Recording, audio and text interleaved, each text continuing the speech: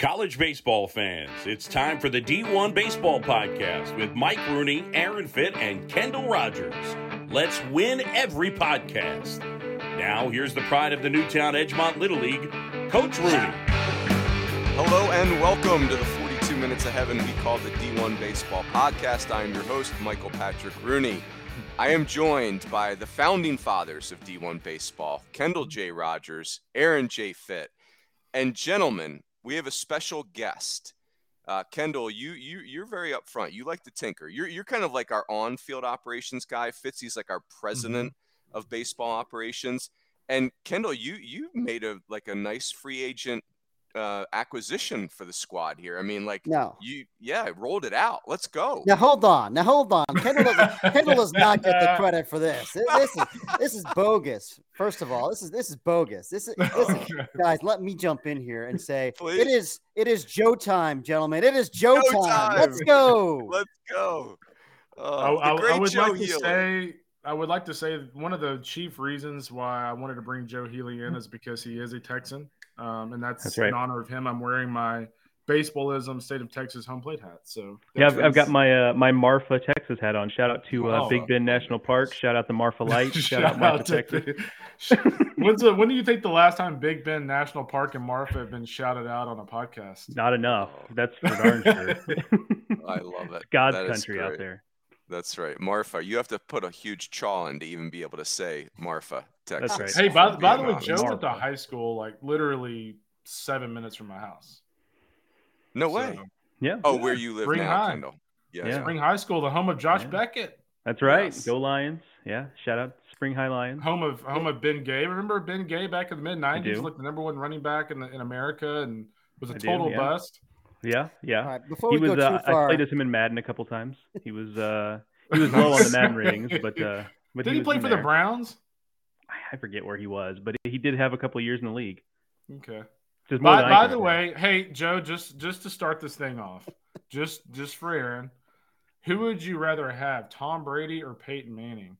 Ooh, like right now, probably Tom Brady. Because I'm just saying, in their heyday, Peyton Manning or Tom Brady.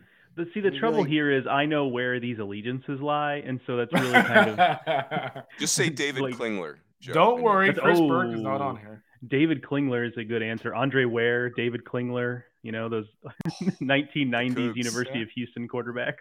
Can I just interject here and say, please.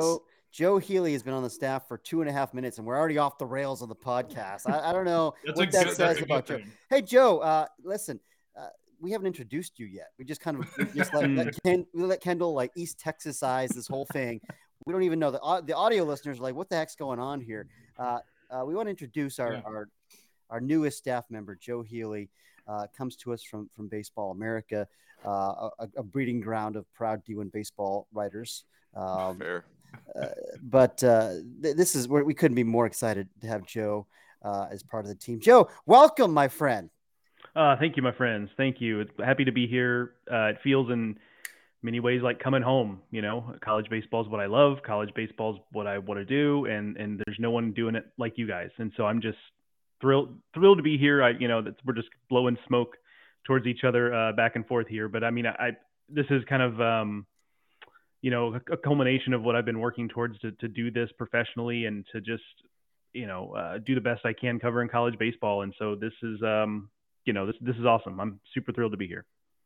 Hey, Joe, let's do this. I want you to tell the listeners that maybe some that haven't followed you in the past, that kind of like your college baseball origin story. I will say this, obviously you did amazing work at Baseball America. I mean, I think Kendall and Aaron and I have been following you since the College Baseball Central days. And I always loved trading texts with Don Miller, who I believe was the founder of that site. And, every one of his texts kind of started out with this theme. How about my boy, Joe? He'd like a proud papa. And I'm like, and Don is such a great college baseball soul. And it was clear back then. I mean, obviously back then you're working a full-time job and doing college baseball. But yeah, tell us kind of how you got hooked on college baseball. A classic story of being in the right place at the right time. I grew up, as Kendall alluded to, I grew up in the Houston area, and there was really no better time to be a college baseball fan than in the state of Texas. Well, generally, but especially back at that time. You got to remember, this is my formative years were late 90s, early 2000s, and Texas was rolling under Augie, and Texas A&M under Mark Johnson was, the 99 College World Series was a pretty vivid memory for me. The University of Houston was really rolling. Rice was getting going under Wayne Graham.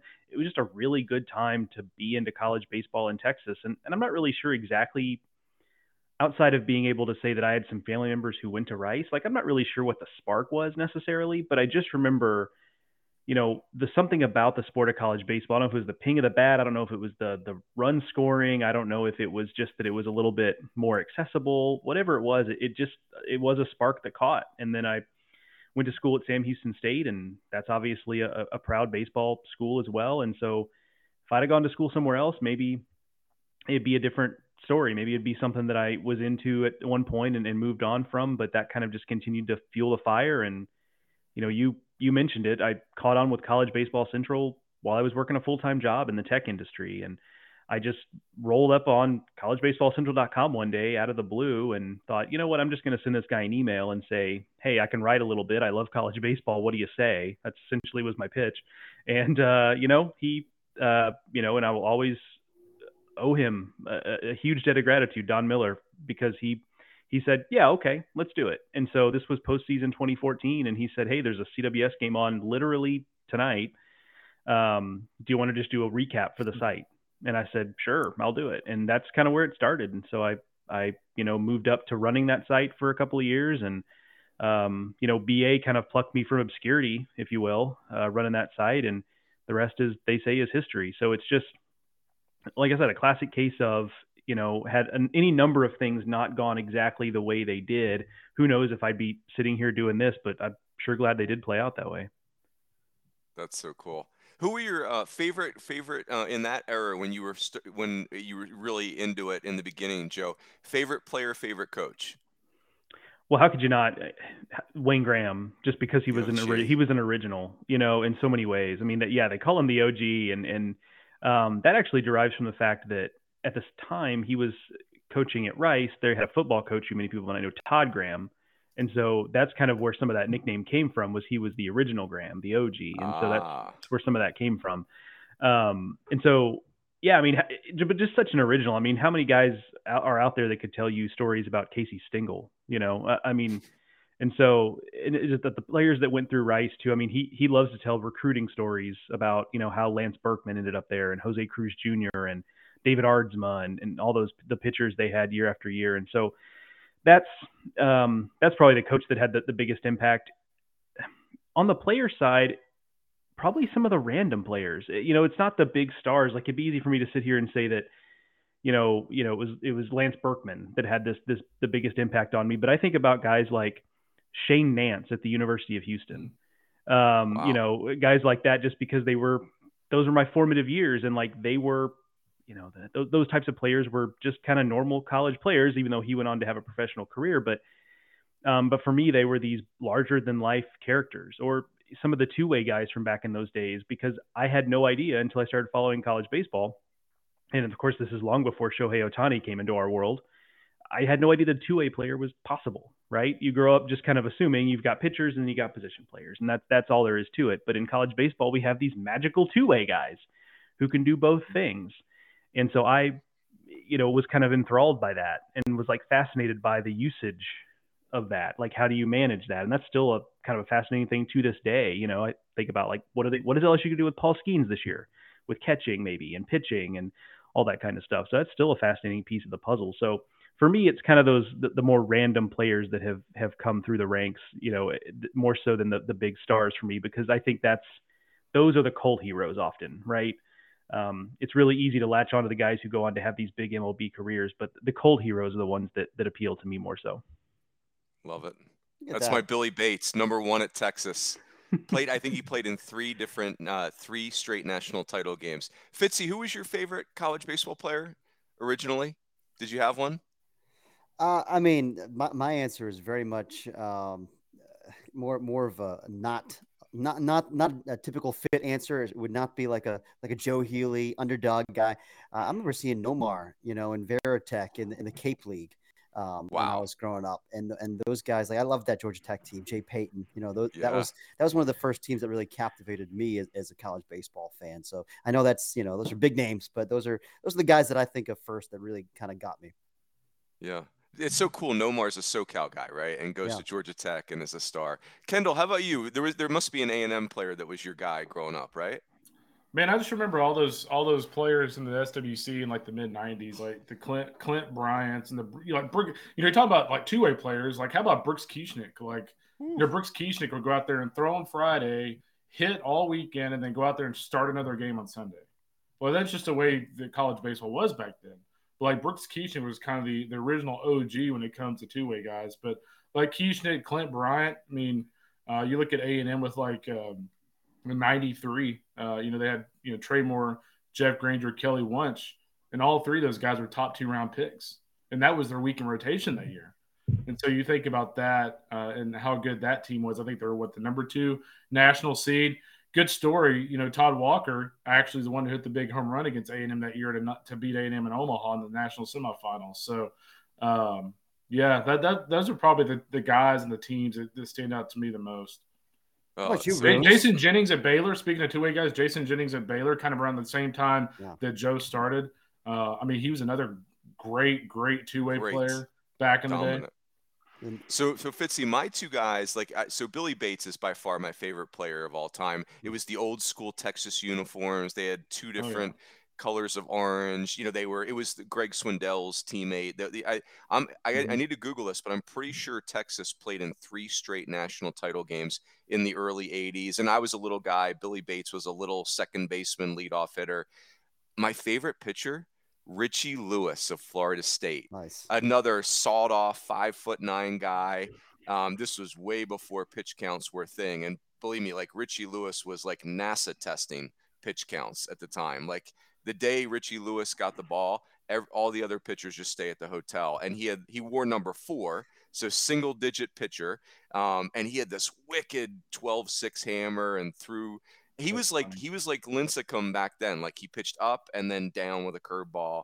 And Florida State would wear those all yellow uniforms. You couldn't miss him. It was so great. It's funny. Joe mentioned Rice, and I still think this to this day that the 2 most impressive program building jobs in college baseball history for me is Wayne Graham at Rice. Anybody that saw the original facility they played in, it was a joke. There's a facility a block away from my house for the neighborhood that's better than their original stadium. The other one for me would be Oregon State. I think what Pat Casey built there is unbelievable for Oregon State to be the program that they've been since the early 2000s. I think for me, those are the 2 best program building jobs that a coach has done in our sport. And if we're gonna go down that road, I think you got to throw out Augie Garrido at Fullerton. Taking that program instantly to the top of the mountain at Cal State Fullerton. It's a commuter Gene school. Stevenson at Wichita State. Gene Stevenson was the one I was going to mention. There's a great book, that I read by a local writer out in Wichita who really recounts it and the building job there, and truly from nothing. Program didn't exist, field didn't exist, and to hear the story retold, they kind of strung Gene Stevenson along with promises of a new stadium and all that kind of But he left Oklahoma to take, he was an assistant at Oklahoma and left that to take the Wichita State job for very little money, just kind of on the idea that, I could do this. And so, and it leads to kind of a fascinating big picture question that I hope over time we could explore a little bit, is just that I just don't know that you can do that in college baseball anymore. College baseball has developed to the point where I don't know that you can just come along and throw money at it and become a power in the way that it's not that simple, right? You have to have the right guys, the right players. Sure. But I just don't know that college baseball is far enough along. I just don't think simply by caring and throwing resources at it, you can get to that point anymore. I hope you still can, because I'd love to see it. But it's so hard now. The sport is so good at the top. It's just hard to break through. Yeah. It's like business today, the inefficiencies that those coaches were able to exploit have, that they've kind of gone away. But the other thing too that's a shame is that those coaches, Wayne Graham, Gene Stevenson, that whole era of coaches, their personalities were larger than life. Yes. And today's college athletics, today's world doesn't embrace that, right? Those coaches in 2022 would have said something that would have lit the stadium on fire, right? And that's what we love about them. Like, that's what, they were so engaging. But well, think about Augie. Augie's not been with us for several years now, and you still see during baseball season, I'll still see that damn YouTube video pop up on Facebook somewhere. And that video was from what like the San Diego game and a regional from like, what was it, like maybe 07? Yeah, it was back before 2010. So, and we still see that, but that's just kind of the impact those guys made on our sport. Yeah, incredible. I'll tell you guys a quick Gene Stevenson story, and then I want to recognize S2 Cognition, then we'll get into what we wanted to talk about today. Back when Pat Murphy was coaching us at Notre Dame, he would bring in a powerhouse college baseball program in the fall, and we would play them the Thursday and Friday night before a big football game. And when I was at Notre Dame football they won the national title my freshman year. It was an event. And so my freshman year, we played Miami. My sophomore year, he got Skip Gillespie to bring USC and the Boone brothers in. And then my junior year, we play Wichita State. This is 1991. I think Wichita State. So they had won. What did they win the national title? 89, Joe? Does that sound right? Yep, this was the heyday, right? So, but it's 40 degrees in South Bend, Indiana. They don't know what's going on. We played at the minor league park.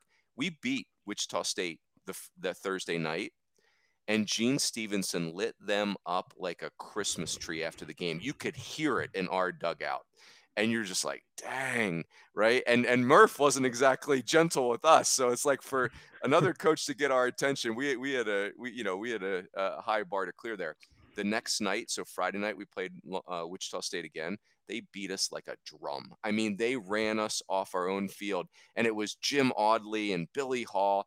they stole third like our pitcher was blindfolded. It was comical how fast they were and how good they were. And, but I love that whole concept of program identities. And to me, that was Wichita State back in that time.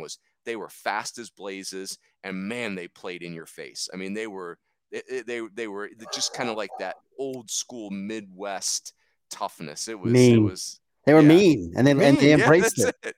Yes, that's right. They were not there to they wouldn't even make eye contact with you. It was just like, we're here to beat your rear ends, and we may even have your post game spread if we and you know what, love them or hate them. Tennessee is kind of the torchbearer of that now, right? Like, and we need that in the sport. We need characters like Tony Vitello who have that kind of personality, who are going to ruffle some feathers. We needed Pat Murphy. I think we miss having Pat Murphy in the game. I think Pat. I think that's important. I think it adds color to the game, and I'm glad there are still some people out there who kind of carry that on. Yeah. All right. Great segue, Fitzy. Hey, by the way, this podcast and the acquisition of the great Joe Healy brought to us by our friends at S2 Cognition. S2 Cognition delivers a revolutionary approach to helping athletes understand how in-game decisions impact their performance from youth to pro. Their website's really cool. I encourage anyone to get on their website. I was there last night. Vandy is using S2 Cognition right now. More to come on that down the road. But again, really appreciate their partnership. These guys have some great stuff. We've all been around hitters is what comes to mind for me, where the BP is gorgeous. The swing is technically perfect, and yet the in-game results aren't happening. And that's decision-making, right? That's pitch recognition. That's trusting all of those things. So again, really excited about our partnership with S2 Cognition. All right, boys, let's jump in. I'm going to go out of order a little bit for our agenda. We wanted to talk about our best calls from last year, our worst calls. I want to talk about surprises from the 2022 season. Here's where I'm going with this. Hey, fall ball is like on us right now. Fitzy, you're getting ready to get on the road, and fall ball is when we start to formulate our opinions for the 2023 season. And sometimes your initial instincts are spot on, and sometimes, looking at me, you get tricked badly. And so let's start with some surprises from the 2022 season. Kendall, let's have you kick us off. Give us, this, you could go anywhere with this postseason, regular season, but what's something in the 2022 season, good, bad, or indifferent, that you would say, man, that was kind of surprising that it played out like this? I think the easy one for me is Texas State. If you look at Texas State a couple of years ago, they were a team that we had picked near the top of the Sun Belt. They really, really struggled during the 21 season, and to see what they did last year, it really, guys, kind of gives especially in majors, it gives them kind of the blueprint of what needs to happen for them to take that next step forward. Get on the doorstep of a super regional. Because if you look at Steven Trout's team last year, you go up and down the lineup, you go throughout the pitching staff. They added Levi Wells from Texas Tech. When you look at the lineup, I think they had six seniors in their everyday lineup. They had a ton of old guys, and so I think when you look at that team with all those seniors, a lot of at bats, a lot of innings pitched. I thought Texas State was going to be pretty good last year, but had you told me they probably should have won a regional, I mean they were 3 pitch outs away from winning a regional and getting to super. Had you told me that, I probably would have thought you're a little crazy. But yeah, I thought Steven Trout and the job that his staff and his team did last year was really surprising and pretty impressive. And by the way, they lose some of those guys, but I mean, they get back Levi Wells, who had a great summer. I think Fitt saw him up at the Cape. He had a great summer at the Cape Cod League. They've got some of those key pieces back. So I think this is a springboard for that program more so than a kind of a one-year blip. Gosh dang. That's a great call, Kendall. And I like the word you use, blueprint. You guys told me, I told you last year, I saw Texas State beat Arizona in Tucson in the non-con on Sunday to win the series. And I was just kind of like, they're old, okay, they're interesting, whatever. They just kind of play solid baseball. But then the 7th inning comes, Texas State's got the lead, and they bring in number 2, Tristan Dixon, this sidewinding righty who literally he could have touched third base he was so far on that side of the mound. So if you're a right-handed, you're just feeling like I'm good and I tap right now. The ball's coming from behind me. And then so he gets 6 quick outs, and he's very athletic, sidewinder. And then Tristan Stivers comes in with this hammer from Hades. Like, dang it, Texas State, look at you. I mean, it was, and the Arizona hitters were just like, uncle, and they're, Arizona's very right-handed too. So perfect matchup. Go ahead, Aaron. Well, I was going to say, but give Runes credit because he wrote about that in his Runes report that very week. He was probably the earliest adopter on Texas State. You said, "Hey, watch out for these guys," and boy, you were right. I mean, they were dangerous. They were real. It's really interesting. You talk about Tristan Stivers. I mean, he was a guy that we were talking to Dave Esker at the end of the season, and we were talking about Stivers, and he was like, "Man, that guy was like unhittable." He was honestly. Like when they started him in the last game, he's like, we were actually excited because we knew like as a reliever, at some point he's going to run out of bullets. But I mean, if it's a close game, they bring him in the 6th inning, like, man, we're in trouble. And so it's just kind of funny looking back at that, their decision to start him in the last game. Stanford actually really wanted that more so than his ability to come out of the bullpen. So kind of a cool story for the season last year. No doubt. Fitzy, give us we may go a couple rounds on surprises because I got a long list of them. Fitzy, what's a surprise from last year that as you look back? Yeah, I've got 2. Can I give 2 or do you want me to just give one? Go for it. Yeah. I mean, just sticking in the Sun Belt, guys, who saw Georgia Southern coming? Yeah. Hosting a regional, Georgia Southern. We had them picked as a middle of the pack team. I think they were, the previous year they were solid. They were 36-22. They went 14-10 in their league. They were a middle of the pack Sun Belt team. And heading into the season, that's what we thought they would be again.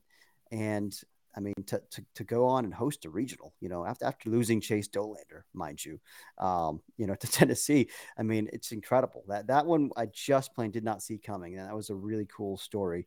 And then I would have to say Virginia Tech, another host that, great one. I mean, boy, and I liked a lot of their talent. I mean, I look back, I remember seeing them in the fall. I liked their lineup a lot. I just didn't know if I believed in the pitching.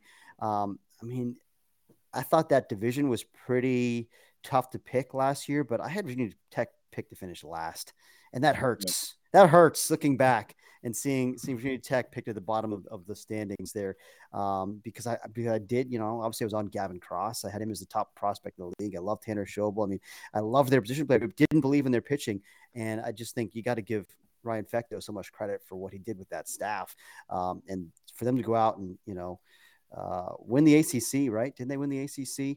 Yeah. Host a regional, get a top 8 national seed, win a regional. I mean, one win from Omaha, that's impressive. That was a heck of a story right there.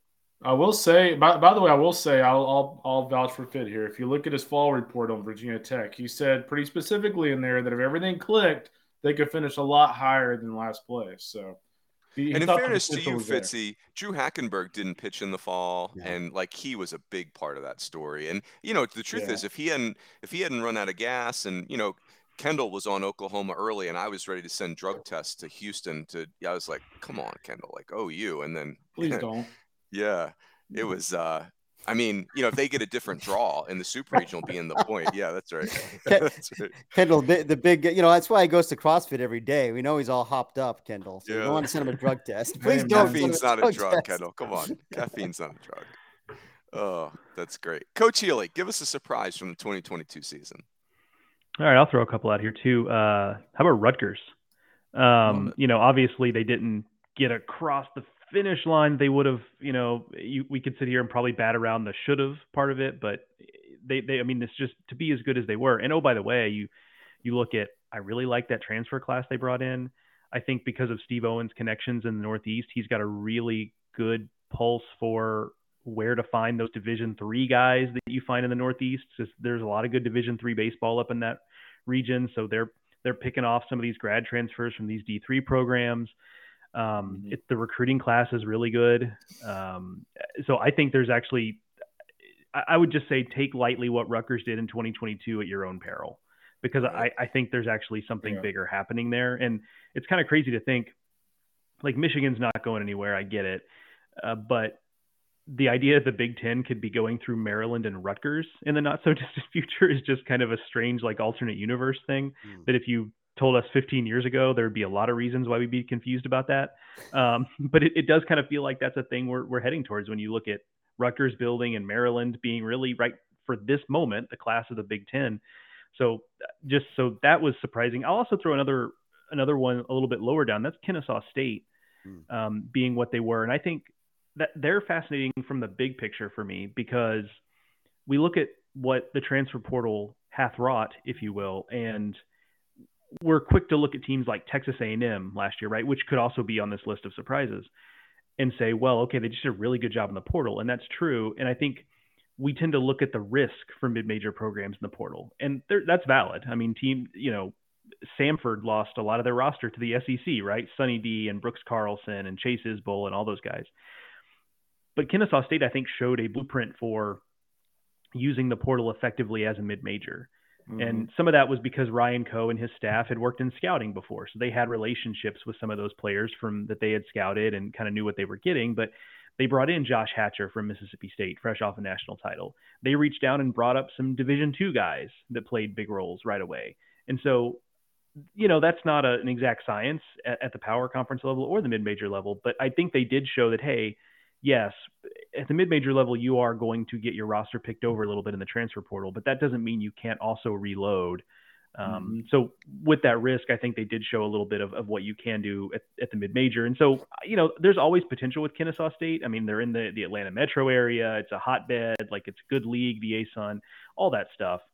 But for them to be as good as they were and flirting with, had they not won the ASUN auto bid, maybe they would have been an at-large team. They were pretty bubbly, but to even get to that point was really impressive. How about Josh Hatcher and Levi Wells, who Kendall mentioned earlier? Like, in the transfer portal, we get wound up about, Paul Skeens and Tommy White and Thatcher Hurd. But man, like the Levi Wells, you guys both use kind of the word or the idea of blueprint. Like, there's Levi Wells and there's Josh Hatchers on a lot of big time Power 5. Hey, if you're Josh Hatcher, being an everyday player in Mississippi State is hard. That's hard, not everyone is Tanner Allen, not everyone is Rowdy Jordan.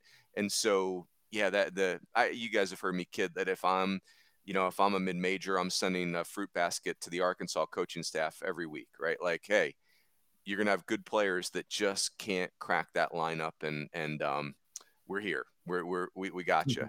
So that's good. That's great call. Boys, I'm going to go with the obvious one, which is Tennessee. And Coach Healy, you need to know that our good friend Chris Burke is as fun of a college baseball conversation as you're going to have. We need to get you on the thread with Berkey. We don't call him Chris Burke. We refer to him as Chris from Louisville. He's our number one call-in. He's our number one caller. We get texts after every podcast breaking it down, letting us know how we did. So Chris from Louisville last year was pretty chapped at us in the preseason because we had Georgia like 16 and we had Tennessee 19. And even Chris from Louisville would admit that Tennessee at 19 was very defensible. That's kind of where they belonged in the preseason. I mean, think about it. They had no catcher. Evan Russell, who hadn't caught since high school, was going to be their catcher. And you're like, what? Like, what? Like, Evan Russell's your backup? Feels uncomfortable? No, he's your starter. Oh, and by the way, you've got a staff where everybody throws 100? What are we even doing here? And then, Jake Rucker's gone, and Max Ferguson is gone, and Liam Spence is gone. I mean, those dudes were the glue on a 50-win team that went to Omaha. And then the pitching staff was going to be brand new, and Chase Dolander was a kid with a 5 ERA from the Sun Belt. You're like, he's going to be in an SEC rotation now? And then it's true freshmen that we like they're freshmen, right? We don't know. The SEC is traditionally unkind to freshmen. And then, to your point earlier, Fitzy, not only were they the like far and away best team in the country, but man, they were one of the funnest, most engaged. I mean, Tennessee baseball in 22 brought so many average sports fans or standard sports fans to our sport. They were so compelling. There was, Batgate and middle finger gate, and the whole coaching staff gets bounce gate, and then Frank Anderson doesn't even get to call pitches in the game that, for Omaha, and just like they never stopped entertaining us. And we, their fan base was just inflamed. I mean, everything about the Tennessee story was amazing. And the truth is I didn't see that coming in any way, shape, or form.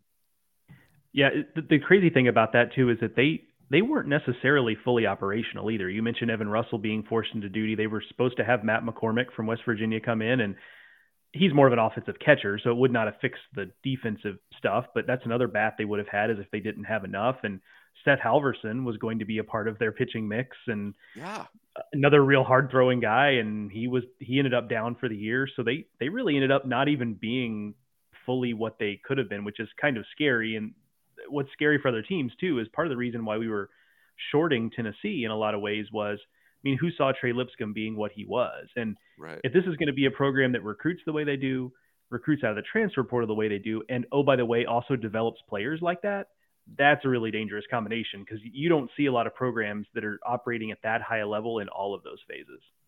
And if I may interject here, please. I think, thank you, Runes, for defending our ranking of Tennessee at number 19. They vastly outperformed that ranking, sure. Yeah. Just like Virginia Tech and Georgia Southern and A&M and all these, lots of teams are always going to be surprises. Kudos to them for outperforming that ranking. But I think you're right. I think it was an appropriate place to have them ranked at the time. And I don't think 17 was inappropriate, or 16, whatever Georgia was. I don't think that was really bad either. I mean, here's the thing is, they were still a number 2 seed. Thank you, Kat, for walking across my screen. They were still a number 2 seed in a regional, even after getting decimated by injuries. I mean, losing Dylan Ross in particular before the season really got going was a huge loss. But I mean, they hit a lot. We liked their lineup. They hit. Things didn't work out on the mound, and they were still a 2 seed in a regional. So they were just outside a top 25 team at the end of the year, but they were a top 25 team for much of the year. That ranking was fine. So Chris from Louisville, take a hike. I was convinced that Tennessee was going to be really good when I saw them. And Joe, I think you were there too when I saw them in Houston at the Shriners, and Chase Burns struck out like 12-7 against Texas. I'm thinking like, okay, these guys are pretty damn good. And I think later in the weekend, Jared Dickey might have hit a ball in the upper deck at Minute Maid. I was sold at that point.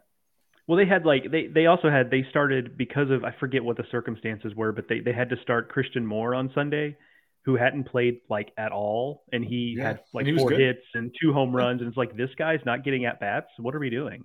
I mean, that was when it started to be like, much like you, that's when it became kind of clear to me, like, oh, this is something different than I thought it was. And I'll say this for Tennessee too. Like I know this is kind of a strange comment to make, but I think everything that they went through last year will serve that program better long-term. Totally. Because if you look at any of Tony's interviews after that season, he's like, hey, you know what? At the end of the day, like, we're not changing our identity, but are there times where we went a little too far? Yes. Are there times where I should have stepped in and told our kids, hey, let's not do that? Yes. So as heartbreaking as the end of that season was, they're recruiting at a high level. They're about to put $40 million in their ballpark.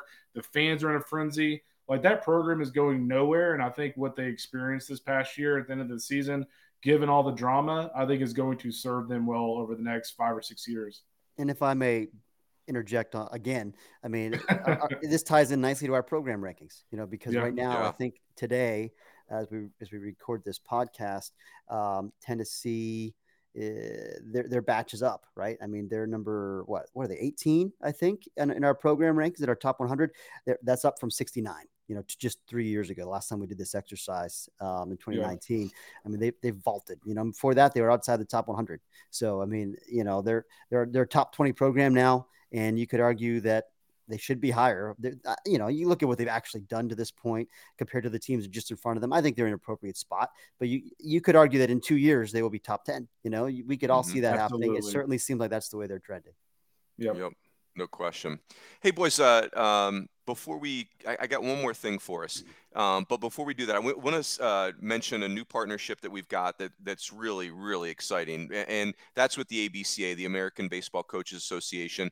I want to encourage any coaches listening, make your plans now to join the baseball world in Nashville for the ABCA annual convention and trade show. It's going to be January 5th through the 8th, 2023. It's at the Gaylord Opryland in Nashville. It's just an awesome weekend. It's the biggest and best baseball weekend of the year. It's incredible for networking. It's incredible for sharpening your axe as a baseball coach. The knowledge being bounced around there is it's unreal. And I get it. Like, for many of us, getting there is a little, can be a stretch. It's travel. There's an expense there.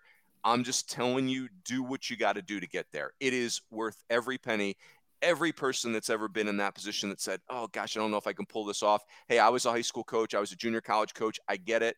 The budget there is no budget. Make it happen. Figure it out. It is so worth it. It's worth it for your career. It's worth it for your team that you're going to go coach. And so we will all be there. We've got our rooms. We are super jacked up about this partnership with the ABCA. And, and again, when you get there, make sure you come up and introduce yourself to all of us. It's awesome. Just a killer weekend. So that's a great sales job, by the way. Whew. Oh, that's right. Look at this guy. I may get 2 rooms now just for that. That's right. When you genuinely believe in something, though, right? It's easy. Exactly. So, boys, let's do. Let me just rattle off some other surprises that I had on my menu, and you guys can pick one or two that really jump out at you. How about Tommy White and Vance Honeycutt? We get it. Every year there's true freshmen that make a huge impact, but that's a joke. Like, those guys were like dominant forces in our sport as true freshmen. Oh my gosh, Bill Simmons? We had Bill Simmons tweeting about Tommy White early in the season. I was like, oh man, now we've arrived as a sport. Griffin Dorshin and Sonny D, those are mid-major programs transferring to Power 5 leagues and dominating. Mm-hmm. Now, Griffin Dorshin's total numbers don't look that way because of injury, but I always think that, okay, they're going to step up in class and their numbers are going to come down. Those guys had their best seasons in many ways as they stepped up in class. In the preseason, who would have thought that A&M and Auburn would be the SEC West schools hosting? Like, that was not on my bingo board. It would be A&M and Auburn as the host schools, none of the other SEC West schools. Yeah, not Mississippi State, not the defending national champions, not the team that would go on to win the national championship, Ole Miss, and not LSU, Arkansas. And not Arkansas. Wow. Yep, no question. Maryland, we kind of saw them being good, but they should have been a top 8 seed. Like, that's like beyond good. Cooper Jerpy was on the radar, but he became the best pitcher in America by a fairly wide margin, in my opinion. I don't know that I saw that coming. Notre Dame, this is more on me. I was skeptical of Notre Dame. I thought the loss of Nico Cavadas and the loss of Tanner Kohlhepp, I felt like they had a pretty fragile formula, and that was just enough to tip it in the wrong direction. And then Jack Finley, as a true freshman, to do what he did in the postseason was crazy. And then the last one, you saw this coming, KR, but OU, Oklahoma, at the midway point of the season, just kind of went from second gear to, hide the women and children gear. And Cade Horton getting healthy was a big part of that. I'll wrap it with this, and you guys jump in on any of those. Peyton Graham became best player on the field every day I didn't see that coming. I thought he was the same player for 3 years, and then for the last half of his final season, he was like, he became a dude. It was crazy. I think when you look back at Oklahoma's run, I think there are players that that are coming off Tommy John surgery, coming off injury, that look at that run that Cade Horton went on, and they go, you know what? Like, if I'm in that position, like, I'm going to play. And the reason why I bring that up is because you think about Alabama falling short of getting to the postseason. Connor Prelett makes a decision to do a bullpen at the SEC tournament, decides not to pitch, even though he's healthy and able to pitch. On the flip side, you look at Cade Horton, who could have very easily gone the same path, right? But he comes back, the last 2 months of the season, goes to Omaha and looks unbelievable. Puts together a Will Bednar-esque set of performances, and then he gets drafted. And what he's signed for, like $4 or $5 million. So, I mean, there's no way if he doesn't go on that run that he gets anywhere near that. So I just thought that him coming back the way he did for OU, I think will open a lot of eyeballs with some of these top tier prospects like Tanner Witt that will be in the same position next year for Texas. I think it opens the eyes of those guys a little bit. Like, hey man, I could come back, and if I lead my team to X or pitch like this at the end of the season. Like, hell, I might follow his same pathway. I mean, Oklahoma was a big miss for me last year. I came out of that same weekend in Houston, having seen Oklahoma, and kind of came home and was like, I don't think that team's very good. They were bad. Like, I thought the bottom for them, I thought there was a chance they could end up being what Baylor actually was in terms of standings and all that stuff. Like, because they just did not look good at all. I didn't know where the pitching was going to come from. You had Jake Bennett, and then what?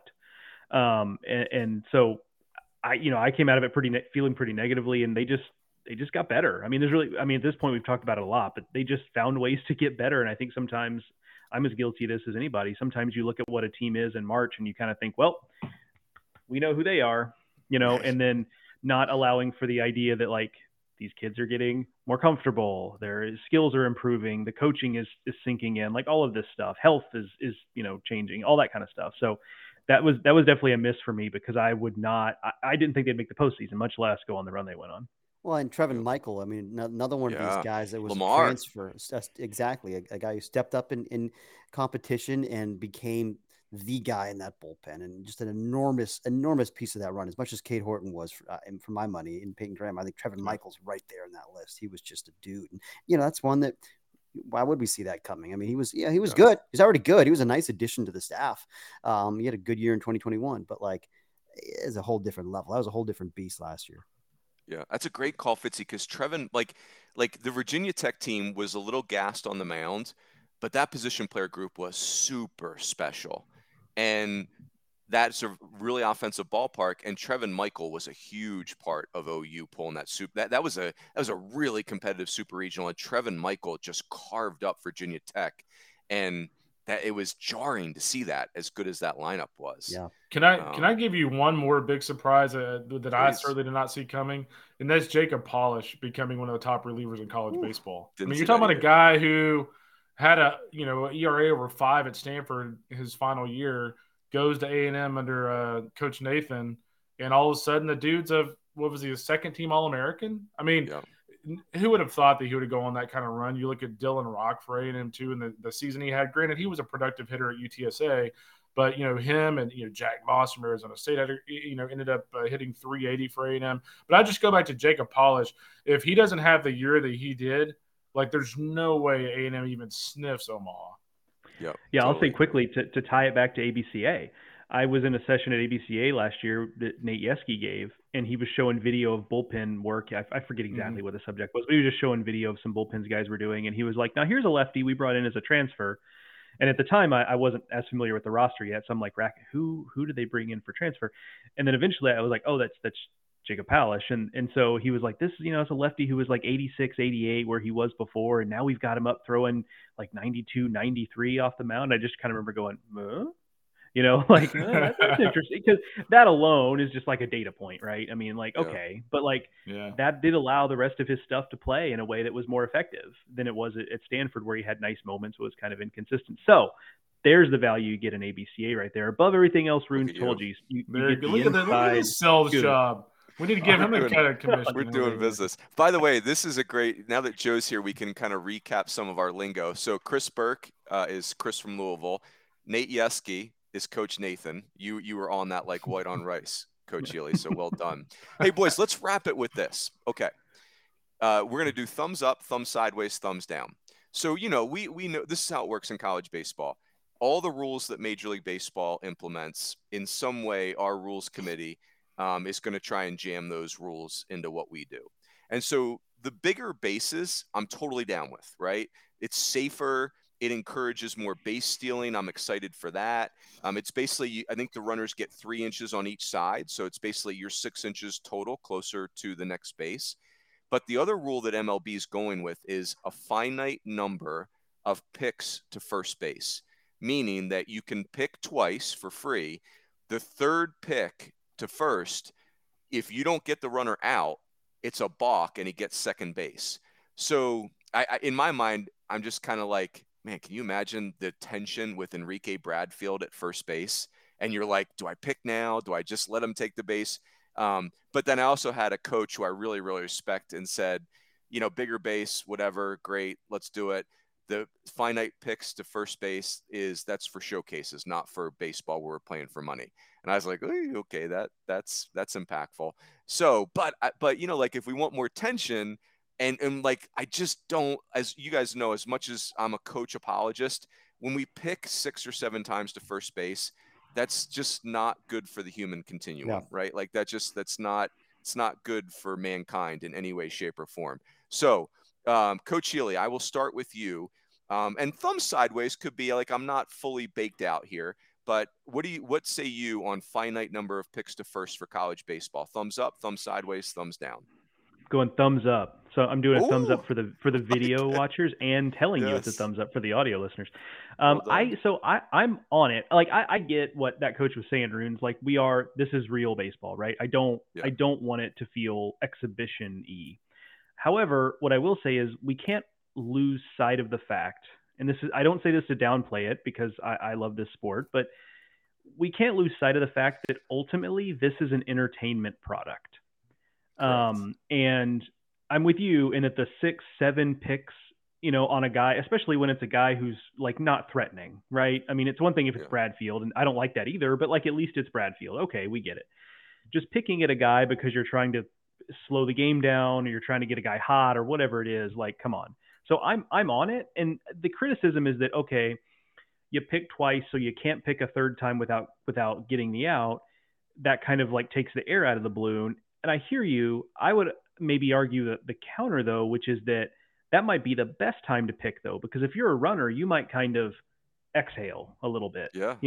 Like I can get a little aggressive here. I can take off on this pitch. You might see guys going on first move a little more.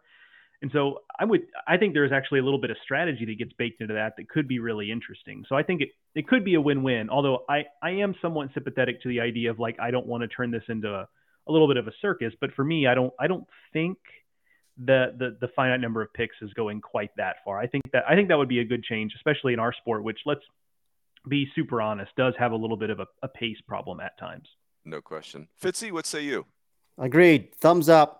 And I think Joe's exactly right. I mean, first of all, I do think that it could lead to some more drama. I mean, if anything, you got to feel like it'll lead to more stolen bases, which, or at least more running attempts. I mean, probably more stolen bases because that's fun. That's exciting. I mean, having action on the base paths is more exciting than guys standing around and waiting for 3-run home runs or walks. I mean, it's just, I'm all about action on the base paths. And so I think that this would lead to that. Secondly, there's kind of this baseball, I think, has always had to kind of fight this traditionalism, this stick in the mudism, if you will. I mean, it's baseball. Look, sports have to evolve. You see rule changes in every sport. In football, they tinker all the time with the pass interference rules and the rules about hitting quarterbacks and this or that, things that have really helped offense. That has helped the sport even grow even more. In basketball, I mean, they're tinkering with, it seems like all the time, with the illegal defense or 3 in the key or whatever. I mean, the 3-point line. I mean, you move things around, you play with stuff, And I think baseball has to do that too, especially where baseball is not America's pastime the way it was 100 years ago or 50 years ago. I mean, football has passed baseball in popularity, and I don't know where the sport stands. I mean, certainly in college world, we're behind basketball and football clearly. Let's continue to improve the product from an entertainment standpoint. I do think that is really important, especially if we want to continue to grow the game at a grassroots level. Yep. KR, what say you? I'm kind of for doing whatever we can to get college baseball on television more. And if that means implementing a bunch of rules to quicken the game, then so be it. I mean, if you look at the NFL, for instance, there's a reason why these networks have these 3-hour windows, because they know that for the most part, an NFL game, unless it goes in OT, is going to fit within that 3-hour window. So I'm not saying college baseball needs to fit in a 3-hour window, but what we need to not have is A&M Louisville last year in a super regional that is on primetime ESPN that starts at 6:30 and ends at 11:45. Like, that is not good for the sport. So for a 9-inning game, mind you. Yes, exactly. So whether it's, and it was 6-4. I mean, it's not like it was 16-14. So, whether it's pickoffs or, going quicker between innings, whatever we can do, I am all for it, because ultimately that's better for the sport moving forward. Can I piggyback on that? Because this is a fascinating digression, I guess. But A&M sucked to watch last year. They were not fun to watch. But that's a large part of the reason why they were good, why they won, is because they, hard to play against. That's right. They drove you nuts. They fouled off so many pitches. My God, their at bats were endless. But that's good baseball. It's winning baseball. It just sucks to watch. And so that's another, you can't make any rules to say, oh, you can only foul off so many pitches. That's just part of the game. I mean, and I think well-coached teams can continue to exploit that, which is a little bit counterintuitive if we're trying to make the game more entertaining, because it doesn't. And I think even the A&M coaching staff would tell you, yeah, we're not fun to watch. You better go ahead and block off 4 hours, be ready. That's just, here we come. But I don't know. I mean, I'm not going to sit here and say, well, they shouldn't do that, because it worked. It got them to Omaha. So I just find that to be an interesting conflict right there. No doubt. It's like boys, Yankees, Red Sox, it's like every time Yankees, Red Sox have ever played for the last 20 years, it's like, it's going to be a brutal 4 hours. Rough on the eyeballs. Yeah. Not good for the enterprise. Boys, let's cap it there. So I'll give you my vote. I like the idea of it, but I'd like to barter with the rules committee. And what I'd like to do is I'll give you this. But what I'd like back is I'd like an adjustment to the pitch clock. I want it more intense with no one on base. I want 14 seconds with no one on base. Like, no action. Let's go. Like, grip it and rip it. But I want it to be either gone or more liberal with no one on base. And maybe we make it 25 seconds so we don't just have guys standing out there freezing everybody, although that affects the pitcher too. But I want it more intense when there's no one on base. we're putting a lot on the pitchers, and unless everybody gets these wristbands for signs, that's probably be ideal. But I like it. I think I agree with all the points. So thumbs up there. But more importantly, boys, thumbs up to the acquisition of Joe Healy, Joe's first performance on the podcast. That was a pretty good performance. He had a sales pitch. He had really in-depth answers. I think I'm going to like this guy. Yeah. All right. We haven't seen a debut like this since Tommy White last spring. Oh, wow. That's high praise. That's high praise. Yeah. I'm glad Kendall has already come around on my acquisition of Joe Healy. I deserve a lot of credit for this, and I'm goes glad on the Kendall's back of Fitzy's baseball card. Well, I'm a hardworking Texan, Aaron. I make him work for it a little bit.